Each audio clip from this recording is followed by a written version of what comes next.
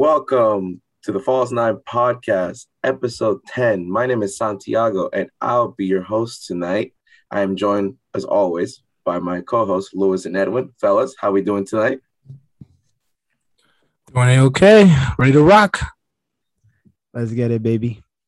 A lot to talk about. We're going to talk about the Premier League. We're going to talk about La Liga, Serie A, Ligue 1, and of course, best two segments of the day of our show, trivia and Ballon d'Or bets. So let's get it.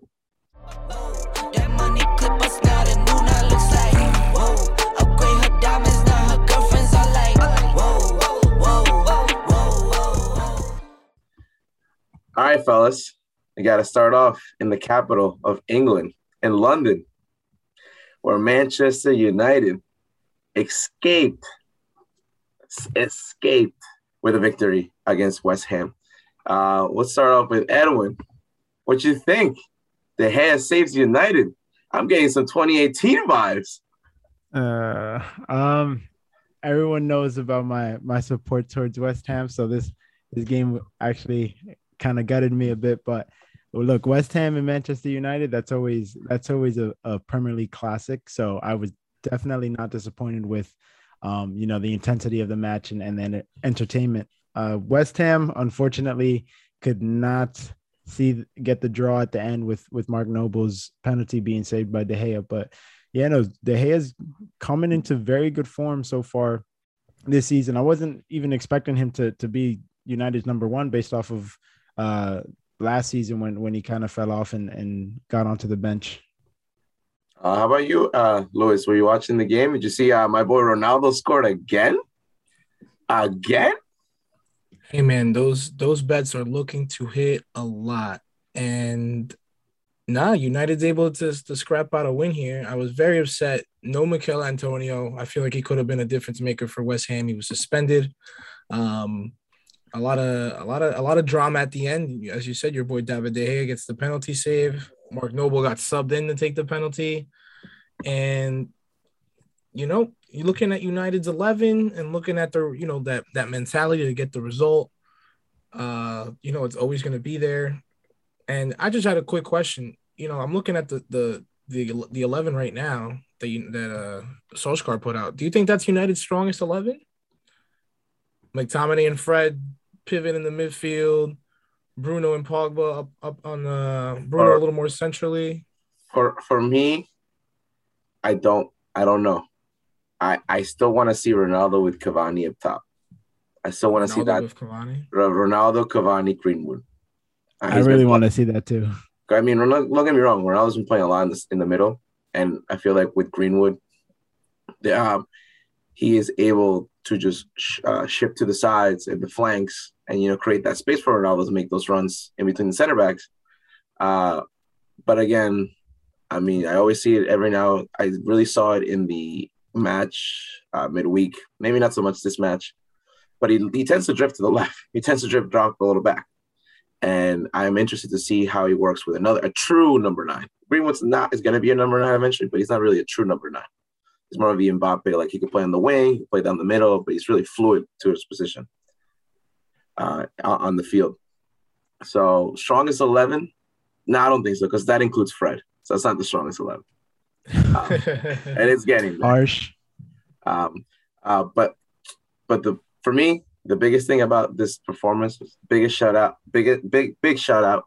to my man Jesse Lingard. We talked about it extensively. Oh, we didn't talk about it extensively, but we talked about how his error cost us the game against Young Boys. Remember, Louis, when I said it was very lucky for them to win like that? It was very unlucky for us to lose. And you know what? Soccer's a beautiful sport. It gives you those revenge games. And man, what a hit. What a hit. No, you guys got your result back.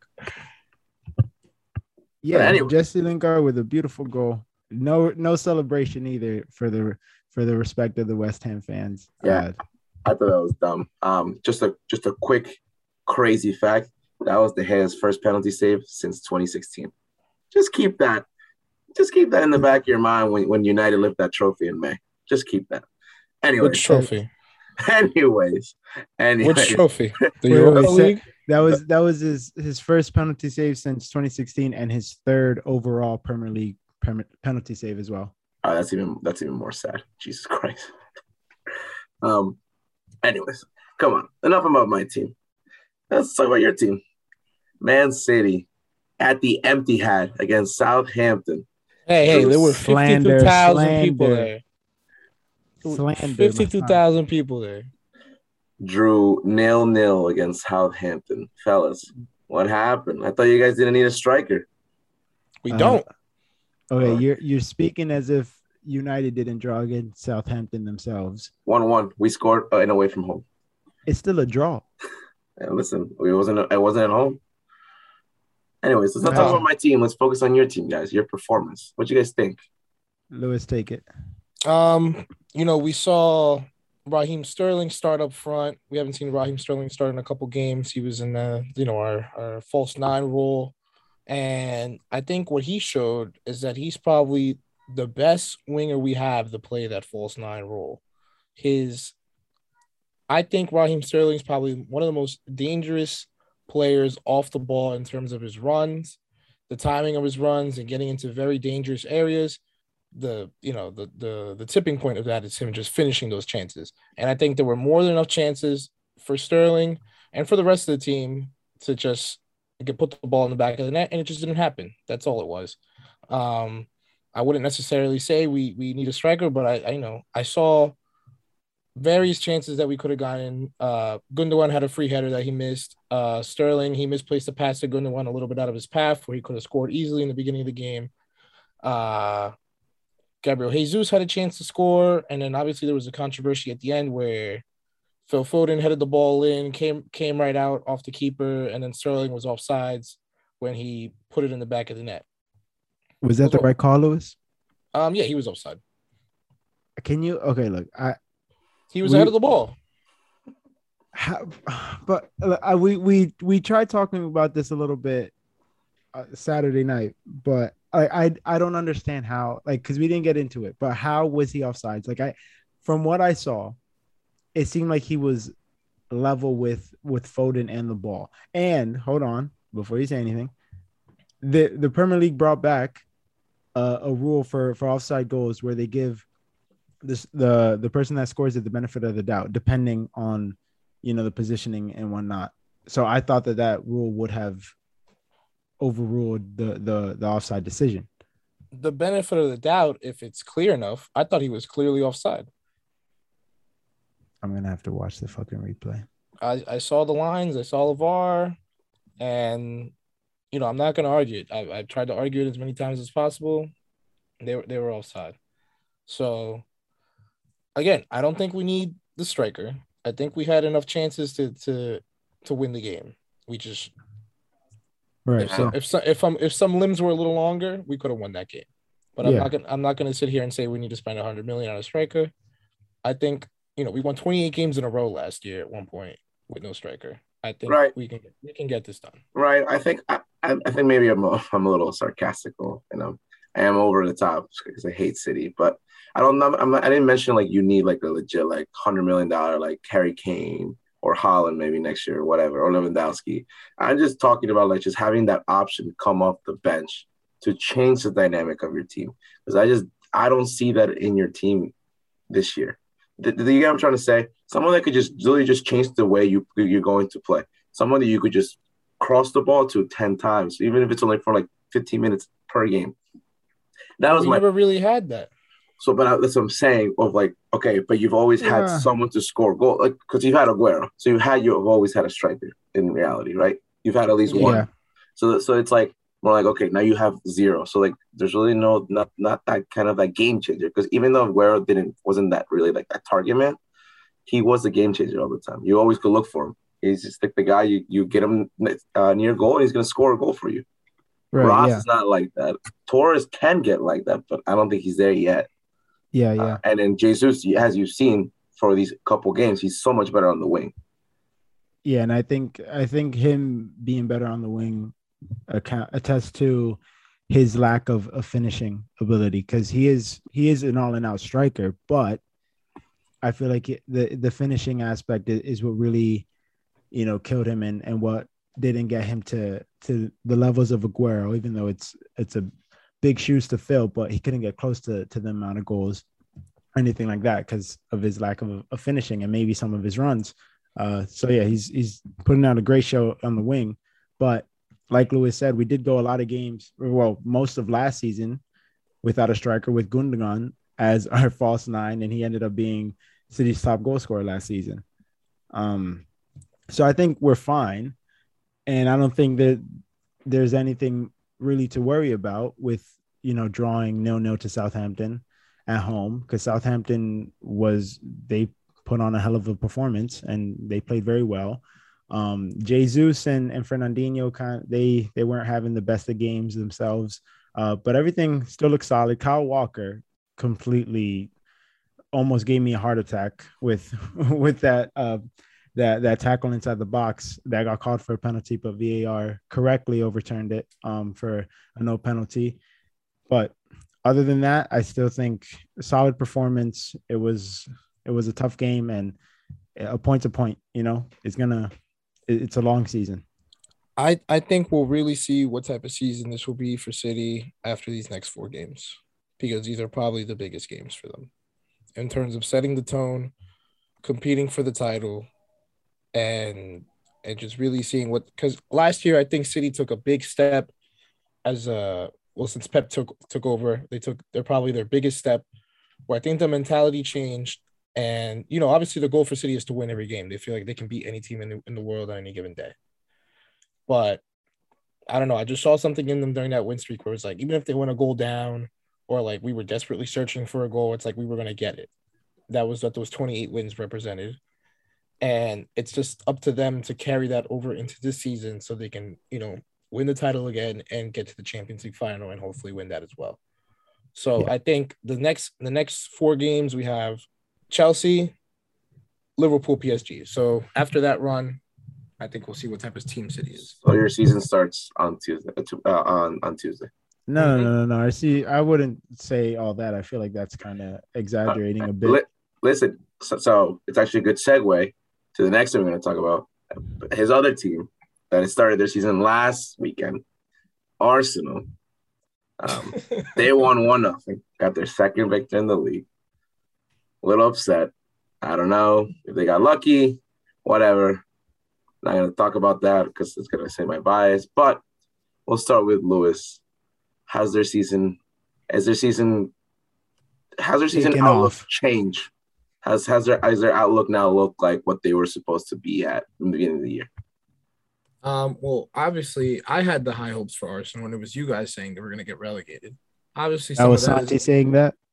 Obviously, some of that is a joke, some of that is whatever.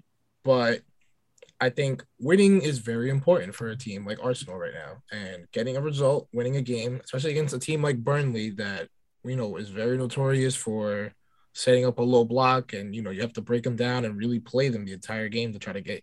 It's hard to score a goal against Burnley. Sean Dyche is, part of that terrorist group of managers that I talk about a lot. So getting a result against Burnley like that, it's big for Arsenal. It's big for Arteta. I'm not saying it's the biggest win in the world, but it's definitely a big step in the right direction. They have 2 wins now on the bounce, and it's just building off of that. So, we'll see will these performances take them, but it's all about grinding out results too, no matter how ugly it looks. Yeah, I agree with you, Lewis. And I know for all the stick that I give Arsenal, I've just let the record show I never thought Arsenal would get relegated. I still hold my word accountable, and I think that they will finish between 8th and 10th. Because I don't know, it was Norwich and Burnley. It's you kind of expect them to struggle a little bit, but I would at least expect them to get 3 points and hustle out a result. Burnley, like you said, is a very tough side to go to. Turf Moor it can be pretty intimidating, especially with the way that Burnley play. But no, a great result it was a hard fought victory. Martin Odegaard getting on the score sheet. A great goal. A great free kick. Yes, I will admit. And it does for their confidence. They're heading in the right direction, hopefully, and they're finding their momentum. So we'll see what this Arsenal team could do. Yeah, no, to piggyback on that. taking out my bias. A win is a win. They have to win. They have to get some points. Um, I'll say the only thing I'll say, they haven't shown me anything to convince me that they won't struggle to finish inside the top 10. I guess I'm maybe shifting a little bit on my case here, like to being like more objective. But at the same time, you're gonna go through patches where you're gonna need some points, and it doesn't matter how you play. You know, As long as you get the result. To me, I guess it's more like they need to improve if they want to qualify for Europe for any of those spots.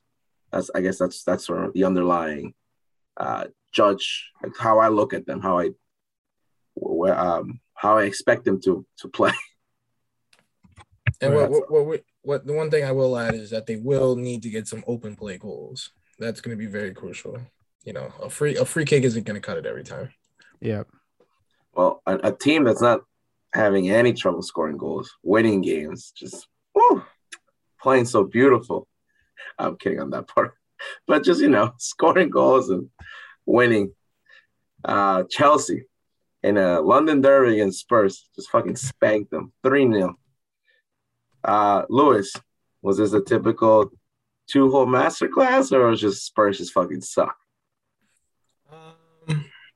I think Spurs just fucking suck, even though they beat us.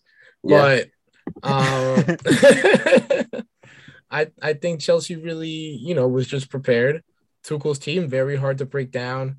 We saw goals, both center backs scoring, Thiago Silva and Rudiger, and just a complete team performance at this point. Another case of grinding out a result. All the goals came in the second half. They kind of just clicked for a second, and they were able to get ahead of Nuno Espirito Santo's team, who are also struggling to find goals. They haven't scored a lot in the league, and their first 3 wins just were all 1-0 victories. And with a team with Heung-min Son and Harry Kane, you're gonna need some more output to compete for these European places and to really challenge the top. And we saw the clash between Chelsea and their ability to grind out results, and how Nuno lined up to try to defend against that. It just wasn't enough. And I don't think Tottenham don't really have enough right now to challenge, Chelsea. We see them in Arsenal as kind of like the bottom part of the big six. So it's really gearing up to what expectations can they really meet playing like this with Nuno, who has also fallen into terrorist category. and pretty soon, eventually, they conceded 20 shots against Chelsea. We're used to seeing Tottenham play very openly and able to play most teams on their day. And it's just a big flop from what Pochettino was doing a couple years ago with them. So, dominant performance by Chelsea, and just the win they needed to get. Before you go, Edwin, hold on, give me 1 second, just to point on some weird numbers for Kane. In 4 games, he's had 10 touches inside the box, only 4 shots, and only 4 chances created. 0 goals, 0 assists. Now, I remember there used to be a time where he couldn't score in August, but it's almost the end of September, and he still doesn't have a goal. So I don't know if that's a cause for concern. Sorry, Evan, take it away. Yeah. I'm gonna. I don't know what direction or what way Lewis was kind of leaning on with his response on whether it was a Tuchel masterclass or Spurs just suck. But based off of what he said to start it off, I'm gonna kind of disagree. I think it was everything about Tuchel just having a complete master plan and just him being a top manager. I feel like since Tuchel has come to this Chelsea team, I think he's gotten everything perfect and spot on. With the exception of that terrible loss to West Brom last season. But the loss to Leicester in the semifinal. I think those are the only 2, I think, for me. Yeah. But Tuchel, it seems like he gets what he wants. Like he gets what he wants from the players. His man management is phenomenal. His tactics seem to be spot on every time. And if he sees something that he doesn't like, he's going to get what he wants at the end of the day, because he makes the changes when needed to. And the changes that he makes, they respond very well. And you saw it last season when he took out Callum Hudson-Odoi after subbing him on because Callum Hudson-Odoi wasn't really doing much of what Tuchel was asking for, so he subbed him off. And then he grinded out the result that match. Last week, you saw it with Saul starting, and at halftime, he wasn't getting what he needed from Saul. So, all right, it's not working. I'm gonna take you off and put on someone else. He gets what he wants, and then you see it again with this match. Mason Mount wasn't really having the performance that Tuchel would have liked. So, all right, it's not working out. I'm going to sub you off and bring on Conte, and Conte was a huge game changer. So I think the way that Tuchel sets up his system, the way he's getting out of his players, Rudiger is probably one of the top 3 defenders in the world right now. And I would have never thought that I would think that at all last season, because he wasn't even getting into Frank Lampard's side. So I think it's more of a Tuchel masterclass than it is Spurs. Nuno Espirito Santo, I think he's still kind of figuring things out and what system he wants to play with this Spurs team. So just a little, give it a little bit of time, and I'm pretty sure he'll figure everything out. Kane, however, a little bad run of form, but it's Kane. I'm pretty sure he'll bounce back as soon as Nuno kind of starts to get things right with the squad. Wow. Antonio Rudiger, top 3 defender in the world. Incredible. Yeah. He was on the short list for defender of the year for the UEFA awards. So okay. And then just on a side note, Liverpool won 3-0. No big deal. They had to do what they had to do. But yeah, I think that rounds up our EPL talk.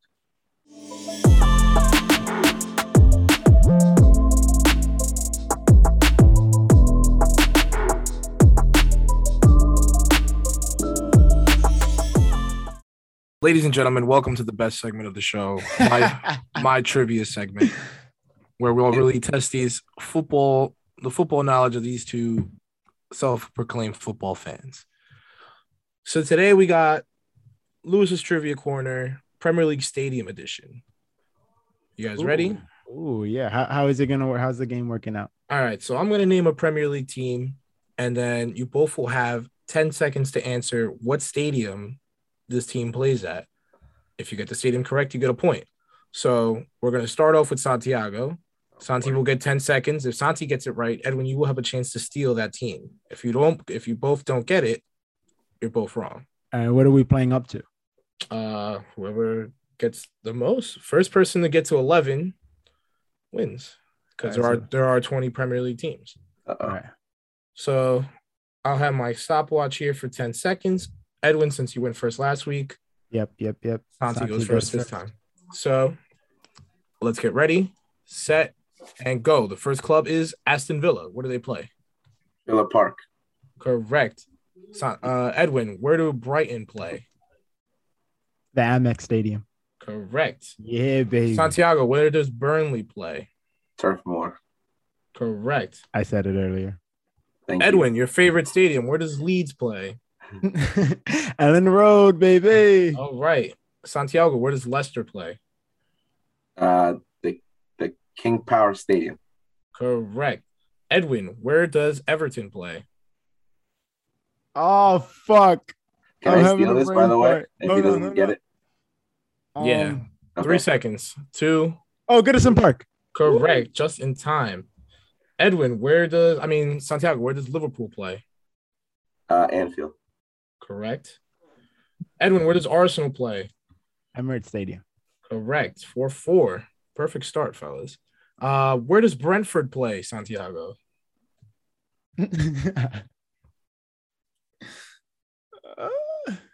Is it Cottage Road? No, I don't even think no, so. Sir. There you go. Edwin, where does Brentford play? I don't even know this one myself. 5 seconds. 4, 3. I don't know it. I don't know it. They play at the Brentford Community Stadium. Edwin, where does Chelsea play? Me or Santi? You said Edwin, didn't he? Edwin. I just went. That's why I was asking. All right. Stamford Bridge. Yeah, but I lost my turn. Right. Santiago, where does Crystal Palace play? I don't know. 5. 4. I don't know. I said I don't know. Okay. Edwin, where does Crystal Palace play? Selhurst Park, baby. Oh, Edwin takes a 6-4 lead. Okay, Edwin, where does Tottenham play? Tottenham Hotspur Stadium. Correct. Oh boy. They didn't Santiago. remain in White Hart Lane again? No, right? No, it's still Nah. Tottenham Hotspur Stadium. Santiago, where does West Ham play? Olympic Stadium. Huh? Olympic Stadium. Yeah, that's like a second name. Yeah, he got it Oh, right. all right, I'll give it to him. Thank you. What's the actual name? The London Stadium. London Oh, Stadium. I'm sorry. Edwin, where does Manchester City play? Oh, come on. The Etihad Stadium. Empty Etihad. hat. Santiago, where does Manchester United play? Old Trafford. Edwin, where does Newcastle play? St. James's Park. Ooh. Santi, where does Norwich play? No idea. Cottage Road. No. Close. Oh, damn it. I don't even know. Edwin, where does Norwich play? That wasn't right. I thought it was No. Cottage. It's Cottage Park. Nope. Fuck. It's Carroll Road. Carroll, damn it. Edwin, where does Southampton play? Come on. St. Mary's Stadium. Correct. Oh my goodness. Santi, where does Watford play? No, I don't know this one. Edwin. Where does Watford play? I know this. 5, 4, I don't know it. I don't know 3, Vicarage Road. Vicarage, that's what it was. And finally, where does Wolves play, Edwin? Wolverhampton Wanderers Stadium. Incorrect. Santi? The Molyneux. Yes. What was it? Molyneux Stadium. It's still So one final score, we have 10 points for Edwin and 6 points for 7 points for Santi, excuse me. 1-1 season series. Thank you, gentlemen, for playing. This has been another wonderful episode of Trivia. Wait, before we close that one, I just remembered Cottage Road is the stadium for Fulham, right? No, that's Craven Cottage. Damn it. All right, Cottage Road is West Brom. I just kept saying Cottage Road.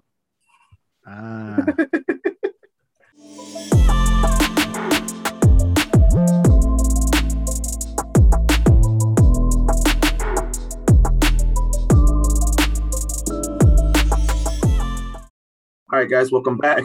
All right, time to go around Europe and around the leagues. Let's start in La Liga. So let's start off first with Real Madrid. Another victory over Valencia, 2-1. Luis, Vinicius on the scoreboard again. Is he the real deal?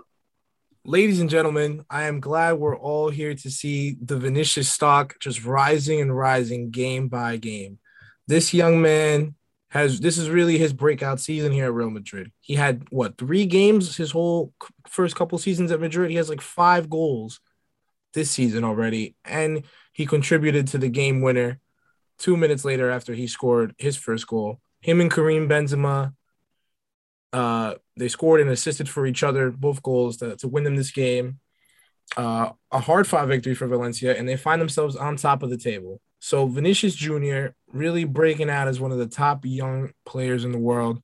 I saw a tweet today from Fabrizio Romano saying that he's untouchable at Real Madrid right now. Yeah, there's no plans to sell him. He is the future of this club alongside when they go for Mbappe in the winter and next summer as a free agent. These guys will be the building block of this club. And the new version of the Galacticos that's going to be coming in soon. And yeah, Vinicius Junior stock, keep buying people because this guy's just only going to get better. Yeah, I think that tweet from Fabrizio holds pretty well and true. Vinicius, great start, great run of form. He's just on fire, and like Fabrizio Romano said, he's completely untouchable. And I think with the addition of Mbappe, whenever it eventually happens, I think it's going to be really interesting because as you were speaking, Lewis, it kind of just hit me. It kind of gives me a feel of this young Avengers type of team with Camavinga bossing it in the midfield eventually when his time comes. So if they can continue to, purchase these top class wonder kids that are breaking through and getting into the limelight for their clubs. And they could build a very young Galactico side, and it's going to be very exciting to see, and it's probably going to be very innovative way for, I guess, to build a team around, and how a team does business, buying young and with immense star power. But Valencia, unfortunately, couldn't see off Real Madrid and hold them to a point. I'm actually, with this performance, I wasn't actually too convinced with Real Madrid. I haven't been too convinced with Real Madrid so far this season, because they have been struggling and they're conceding a lot of goals. And they just barely got the win against Inter midweek last week in the Champions League. So I don't know. I think Carlo Ancelotti is just kind of he's seeing his luck go, and I don't know how long that could carry over for. True, good points. I kind of agree a little bit on your Real Madrid point. I'm not convinced. I want to be a little more specific. I think their defense, to me, is going to be their weakness. I don't know if they can hold up with rotating Alaba, Militao, Nacho, Mendy, Carvajal, maybe some Marcelo in there. So I don't know how long that's going to survive. There's been talks about putting Casemiro at center back, so I don't know. But I want to give another shout out, because I know we're talking about Vinicius and he's playing, and he's in the form of his life. But a man who's been in the form of his life for quite a while, and he is proving once again that he could carry a team. Big Benz, Karim Benzema scored. It was on the score sheet again. And I don't know about you guys, if you guys have noticed, but so far in La Liga this season, he's got 6 goals, 5 assists. Sheesh. So Big Benz is having Messi-like, Ronaldo-like numbers. And, hey, man, it could get interesting, like, with this Madrid team. It could get frisky. It's been 5 games. Like Edwin said, not as convincing as you would like, but at the same time, who is convincing? And we could segue again to another team that's in the water.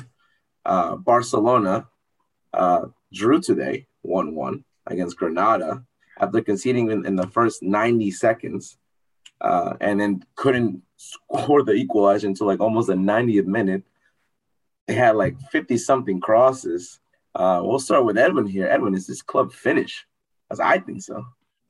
At least with Koeman in charge. I mean, like whatever the quote from Ronald Koeman, last weekend, where he said that Barcelona has a future because of him, it has not been holding well so far. It's not holding accountable, because he obviously got thrashed by Bayern, and now he barely gets a point against Getafe. So Barca are yet to win a game since he said that, and it's hard for me to kind of say that they're finished, because I personally don't really believe that. I honestly think that this Barcelona side is actually really good for all this shit that they're going through right now, and all the critique from the fans and the pundits. I actually think that this Barca side is very good. It is just a young side, and I feel like with all the pressure that has mounted from the release of Messi, and the club being in bankruptcy and et cetera, I think all that pressure is just way too much for this side to kind of handle, because of the fact that it's a young side. They're bringing on a lot of young players who are good, but I feel like it's not what Barcelona need at the moment. But unfortunately, that's what they have to hold out for, because it's not like they could go out and just buy stars anymore because of the fact that they're bankrupt. So I just think it's an unfortunate situation for Barcelona and Ronald Koeman to be in. However, I do think that eventually they will be able to turn things around and wiggle their way into the top 4. I remember last season, if you remember, the way that they started out was very horrible, and they were in the bottom half for a little bit of time, and they managed to get their way back into the top 4. And I think we're going to see a little bit of a repeat of that this season. It is so crazy how one person can talk about this with this Barcelona team, and then when it talks about Arsenal, it's end of the world, catastrophic club. If anything, you could say that Barcelona is in worse shape than Arsenal is right now. Just because Ronald Koeman is playing a bunch of teenagers and 20-year-olds and he can consider himself the future doesn't mean anything. The team is playing like shit. They're drawing against Granada. The only reason they were able to escape anything last year is because they had Lionel Messi on the team. He won man of the match 16 times last year in La Liga. That is the reason they won those games. You cannot expect to grind out results or win anything just because you're throwing the young guys in there. And then you have Luc de Jong and you have Gerard Piqué coming in for Yusuf Demir playing as a striker almost towards the end of the game. So just because you're that desperate for a goal. This is not a good side right now. And it's just crazy to me how the disparities between when we talk about those two clubs. You know what, Lewis? I'm not even gonna debate you on that because you're absolutely right. Like, I have nothing to say in response to that other than I did mention last week during one of our I can't remember which episode it was, where when we were talking about Juventus's run of form, it feels kind of weird to just put Barcelona in that type of light in the same, on the same wavelength as Arsenal, because I don't know. I guess my reasoning is Barcelona and Arsenal are just two very like, I feel like this Barca side can easily beat Arsenal, like, but it is kind of hypocritical of me to talk about Barcelona, to talk about Arsenal in this way and then also not kind of hold Barcelona to the same accountability or standard. However, I don't know. I just think that the fact that the teams are completely different in terms of quality kind of just makes it more biased for me. Where in terms of quality? Where do you see the quality in this Barcelona side right now? Jordi Alba, that back line is better than Arsenal's back line. Number one. Ter Stegen is way better than Bernd Leno and Aaron Ramsdale. Memphis Depay, better than Aubameyang. Saka. Braithwaite, he's in better form than Lacazette. This man is lying. I wish the viewers could see, the listeners could see this. Frankie de Jong, better than Lakanga, better than Partey. Sergio Busquets, better than that midfield, better than Arsenal's midfield. I don't know. I think if these two teams played today, and I don't know. anyways, it's like a sidetrack comparing this person that has been critical both Barca and Arsenal. I think you could appreciate this, Lewis. I told you from the beginning of the season, this team is not finishing in the top four. And to me, I just think the more games and the longer Koeman is in charge. Now, I didn't expect this, like, oh, we're going to play the youth. And listen, I don't blame him because there's not that many other options. But at the same time, he's acting like he's going to be part of this project within the next 6 years. And he could easily get sacked at the end of the year. Will they do it? I don't know. But he thinks he's playing with, like, house money, and he's not. He's on borrowed time. But the only issue I have for Barcelona is if you sack Koeman, who's going to want to take this job? It's really. I don't think anyone really. I don't think a changing of the manager at this moment in time is really going to do anything for Barcelona. Not even at this moment in time. I mean, next year, anyways. Who are they bringing in next year? What can they afford to bring in? They could barely afford to register their players this season. I'd rather go to Arsenal. Hot take. But Santi, keep going. Anyways, and another club that's keep disappointing their fans with their results. Atletico drew 0-0 against Athletic Bilbao on Saturday. It was kind of got frisky there with Joao Felix getting sent off within like 15 seconds. I don't know if you guys saw the play. Do you think it was a correct call by the ref? Apparently, they were saying that he's going to get like a 4 to 12 match ban for calling the ref crazy. I saw a report and I just I don't know. I couldn't go Edwin. Sorry. No, that's fine. No, I mean, to answer your question, like, no, I don't think that was a sending off, and I don't blame Felix for calling the ref crazy, and I think I don't want to say that it was, I don't know, him sending him off. I understand. Okay, yeah, with the rules that there are now, I don't know how strict this is in La Liga, but in the Premier League, if you're talking back to the referee and kind of insulting, you get a yellow card for that. I don't know if they implemented that in La Liga, so I don't know if the referee was just kind of going based off of he felt disrespected, whatever. But I feel like the first yellow card, the sending off was two yellows, and the two yellows were a span of 10 seconds. The first yellow, I feel like that was a harsh yellow card because João Felix dribbles past the defender. The defender kind of pulls him, and João Felix's flailing arm kind of catches the defender in the face, and he gets booked for that. I don't think there was malicious intent in that. I don't even think there was intent in that for João Felix to smack the player in the face by accident. So for the ref to kind of give him a yellow card for that, I feel like the reaction by João Felix is kind of warranted, even though maybe he shouldn't have said anything. But I don't think the sending off should have been the case. I've seen a lot of discussion, on social media with in terms of the referees in La Liga being very protected by the league in terms of what the players can say to them, and a lot of people are kind of fed up with it. I think this incident highlighted it a lot. You can't say anything to these guys, and they just look like a bunch of assholes when they just start throwing cards around. But I've always been a supporter in sport in general that you should be able to argue with the not argue with the referee, but at least speak your mind as to what this decision was made. I understand, we're human beings. In the heat of the moment, we'll say some stupid things, but I think if it's within reason, you can't just throw off two cards and send them away. You got to take the heat for the decision. If it's just a bad decision, you should take the heat for it. And, in the passage of play in the middle of the game, as a ref, you might catch some heat, but you can't just change the game like that by sending people off. Unless someone's saying something really nasty to you or whatever, make sure you're making the correct call first and foremost. And if a player's not going to like every decision, you should be able to just take it. And whatever happens after that happens. But it was definitely a very unfortunate for João Felix, one of the good young players in La Liga. But, I wouldn't, not a fan of not being able to argue with referees. And apparently it's a major problem in Spain. Yeah, I feel like you said, like if he didn't insult them, he didn't say any curse words.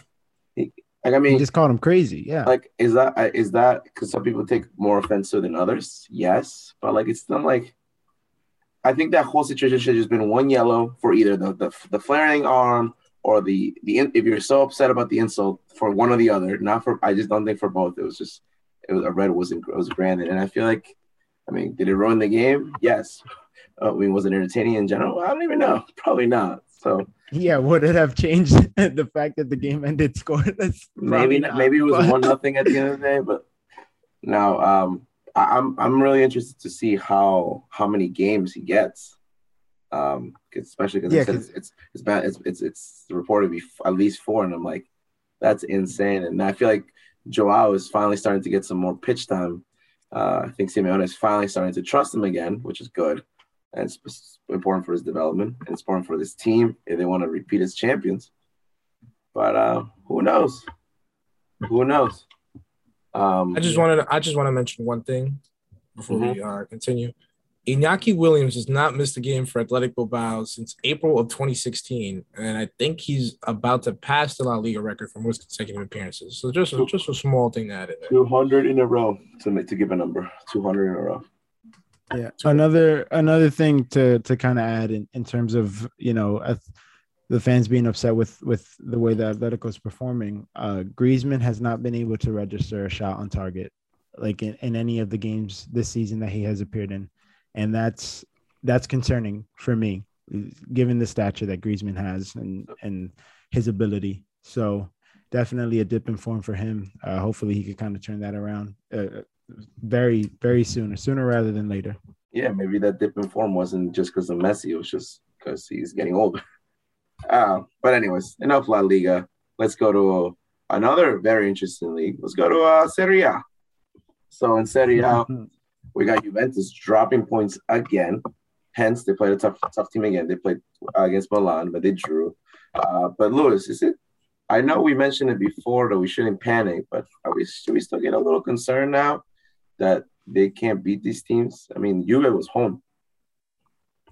No, yeah, and that's 2 points in 4 games for Juventus this season in the league. Uh, we saw Alvaro Morata get on the score sheet before Ante Rebic was able to tie the game in the 76th minute. There's definitely a lot of things for this team to figure out right now.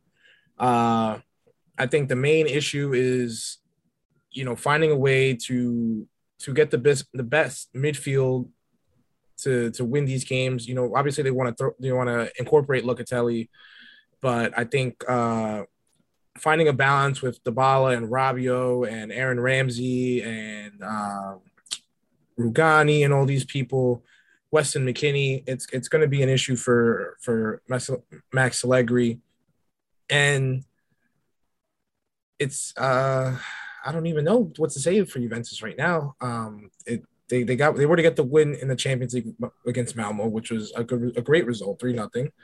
But going forward, are they really the best team in Serie A right now? Do they have the best squad? What's it gonna take for them to really be able to challenge? Alvaro Morata, he's had his questions throughout his career in terms of his goal scoring ability and being clinical and missing big chances. But it's really going to have to be up to Paulo Dybala to put this team on his back for them to even get to top four. And, we're going to need big seasons from Federico Chiesa and, Weston McKinney to see if they could really pull it off. Big ups to AC Milan getting this result. Inter. Obviously, they were missing Zlatan this game, who was out due to injury. And it's going to, they obviously also want to challenge for the top 4 position. So it's going to be a really interesting race in Italy this year, especially with the other teams in form. Right. For me, thing to be concerned with Juventus, I don't know. I having a hard time like answering that and feeling comfortable saying yes, and I wouldn't even be comfortable saying no. I personally don't think that it's time to be concerned yet. I feel like if the results continue to go the way that they have been, then with the next 2 matches, then yeah, definitely it's going to be time for concern, and going to have to look at what Juventus needs to do in order to turn things around and get back into the title race if they can. But the result, 1-1, I feel like the result was fair. I feel like that was probably the best result for the match. I think it was a very hot fought draw between both sides. Juventus, from what I saw, they actually looked pretty solid to me. Dybala played very well. Morata had a lovely goal, the chip over AC Milan's goalkeeper in the 4th minute of the match. And Milan, obviously, they're in the top 4 and they're up there in the league for a reason, and they fought to get that draw. So everything looked good for them. If they had Zlatan, I feel like they definitely would have beaten Juventus. Sorry, but to go back to Lewis's questions, does Juventus have a good enough team? Yeah, they do. I think they have one of the best teams in the league, despite their positioning and their run of results. I feel like they just haven't really gotten a groove and haven't been able to respond to the absence of Ronaldo on the side. So who knows? I don't know what to say about what they need. Because sorry, go ahead. So I don't know. I think it's going to be close, and every point's going to be crucial for them. So they need to get going now. Yeah, agreed. For me, the reason for concern, you take away these last 2 games, right? You don't really want to put too much emphasis in losing away against Napoli and drawing Milan at home. Those are always going to be 2 tough games. So I guess the emphasis is just that bad start. So I just want to point something, this little fact that I just saw on Twitter. So the last 3 seasons at this stage for Juventus in 18-19, 12 points, 19-20, 10 points. Last year, 6 points. This year, 2 points. So Oof. I think the concern is there are a lot of and hence what have they added in those 4 years? They've added Chiesa, they've added Locatelli, but other than those 2 players, and then they've gotten rid of Ronaldo. Other than those 2 players, the lineup is pretty much the exact same, right? Can we agree on that? Yeah. For the most part, yeah. So I think that's the only concern. I think they'll be okay. They'll still challenge for Europe, But I think a lot of these players are just like worn down. Just I think it's just it's Juve is just like Barcelona. It's time to change a lot. And the difference between Allegri and Coleman, Allegri was brought to make that rebuild, and he can afford to like have a bad year, at least for this one with them, because he Yeah. knows it's just important to like to get as much money out and not lose as much, because they just reported they lost like 200 million over the last year. That's one of the top amounts for a club in Europe. So we'll see, man. I don't want to So get concerned, but it is alarming as for the whole squad overall. no, and to your point, the average age of the team on Sunday was 29.9 years old. That's very old Yeah. compared to 25 years old for AC Milan. And then, anyways, on a sad note, though, to break away from Juventus, they should still rest in peace and piss. Excuse me. Um, my man Mourinho finally got his first defeat with Roma. Um, I don't know if you guys saw the game, but the defending still is not what they should be. I don't know if this is more things to come or are they going to bounce back? Edwin, Lewis, one of you guys take it away. Yeah, I'll grab this one. Is it a sign of things to come?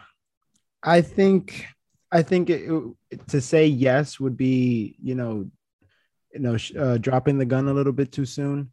Like you said, it was his first defeat in Serie A. They had that perfect run up until that match against Hellas Verona. But I mean, you can't take anything away from that Verona side. They played very well. That third goal from the captain was absolutely phenomenal. Lovely half volley with the outside of the boot from outside the box that hit, went in off of the crossbar. It was a beautiful strike. There was nothing that the goalkeeper could have done. But I think it was a good match. Roma was unfortunate. They had a decent amount of chances to kind of, take the lead and put the game away, but things happen in football. It just wasn't their night. But I don't think there's anything to be concerned about. It's just one defeat, and we all know how great of a coach Mourinho is, and the what he expects from his sides and stuff like that. He's always going to be challenging for a top four. His addition to Roma, I feel like definitely put them in the discussion of, oh, can they challenge for the Scudetto? I still think that they can. So Um, for Roma, the squad isn't entirely there for them. I don't think they have, a top 3, 4 squad in Serie A. And that's obviously going to be something for them to overcome the talent levels. But at the same time, they're still missing Spinazzola. I'm not sure if he's even going to come back this year to play. I don't know if you guys know about that, but I just don't think the squad is going to be strong enough. I don't think the chance creation for the team up front, it's really just Tammy Abraham and Lorenzo Pellegrini for them being their main source of offense. So I think they're going to struggle there.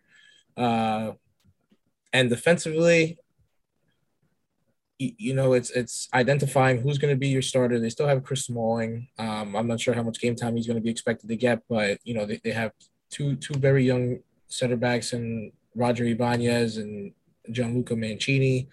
So it's gonna depend on squad depth and what the most you can get out of this young squad, and that's gonna end up determining what European place they can actually finish in. yeah, but I feel like this is such a great fit for Mourinho though. This team, I feel like, because Mourinho, we gave him all the shit when he was at United and whatnot, and telling him about, like, he's always not satisfied with his squad because of the amount of, like, how big in money that these squads are. With United, it was, the recruiting's ass, like, I'm not getting the players that I want, we should be spending as much as we can, blah blah blah. And then, somewhat of the same rhetoric as Spurs. This Roma side, I feel like it's kind of like an underdog side. They're not one of the richest teams, or they're not the richest team in Italy. So I feel like you can't really use that as an excuse. So I think it's a great challenge for him to take this underdog side that's young, and has a lot of potential. And we can really see where his man management kind of comes into play and the tactic side of it as well. So I think it's a great challenge for him. I think that Roma is a perfect fit for him. And I feel like he can do a lot of damage with this team. Yeah. Yeah. For me, I just hope he doesn't ruin his reputation even more. I just hope it's a happy ending, no matter how it ends. But anyways, I agree with you. from Italy to France, from underdogs to the heavy favorites, PSG did what they had to do, defeated Lyon 2-1. But the talk of the town was Lionel Messi getting subbed off in the 71st minute, I believe, 70th minute. I don't exactly remember the minute, but he got subbed off while the match was at 1-1. So it's kind of a pretty critical point of the match. And you could see it could be a little dust up with Poch. Edwin, what do we think of this? Is this people are just overblowing this, or is there something more to it? Yeah, I mean, you see the scenes and the photos that were all over social media this past weekend. Messi's getting subbed off, and Pochettino has his hand out to, obviously give Messi a high five or shake his hand, whatever, to basically saying good game. And Messi absolutely just snubs him and, doesn't give him the hand and kind of just looks at him with a blank stare, like whatever. And I feel like, yeah, I feel like the media, the fans, the pundits, they're all gassing the whole situation up, rightfully so, because it's very juicy. I'm here for the tea time or whatever.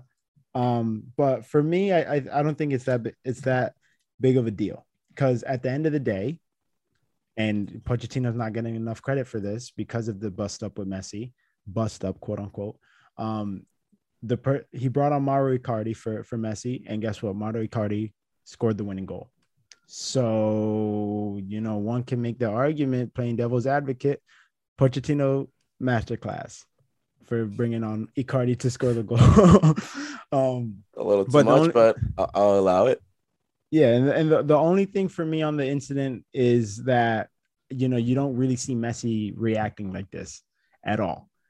I'm going to agree with Edwin. I think no really big deal in the heat of the game. Obviously, a guy like Lionel Messi doesn't want to get subbed off, especially in a big game against Lyon, and it's 1-1. He obviously still thought he could make an impact, but at the end of the day, the coach made his decision. I don't think there's going to be any hard feelings there. Lucky for PSG, they ended up winning the game. And yeah, Messi has struggled to provide a goal or an assist for PSG in the 3 or 4 games that he's played so far, but I'm not worried. It will come. And Messi's a guy you're going to want to have at the pitch and at the end of the game, in the beginning of games. Pochettino decided to make a decision, ended up working out for them. So, I think this will blow over, and Messi will get his eventually. And I think Neymar should have given him the penalty, but whatever. Yes, he should have. Yep. Hopefully, man, Messi gets on track. Especially that he went to a farmers league, unlike the GOAT that went to the best league in the world.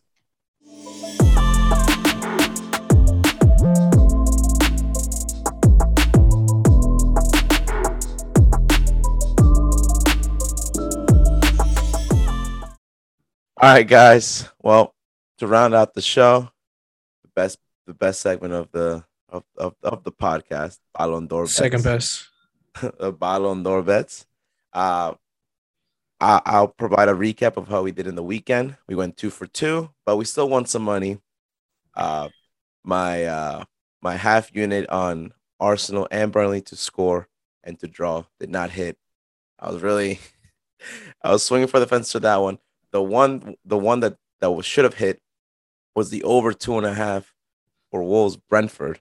The expected goals was like almost 4 combined by both teams. So that got me mad.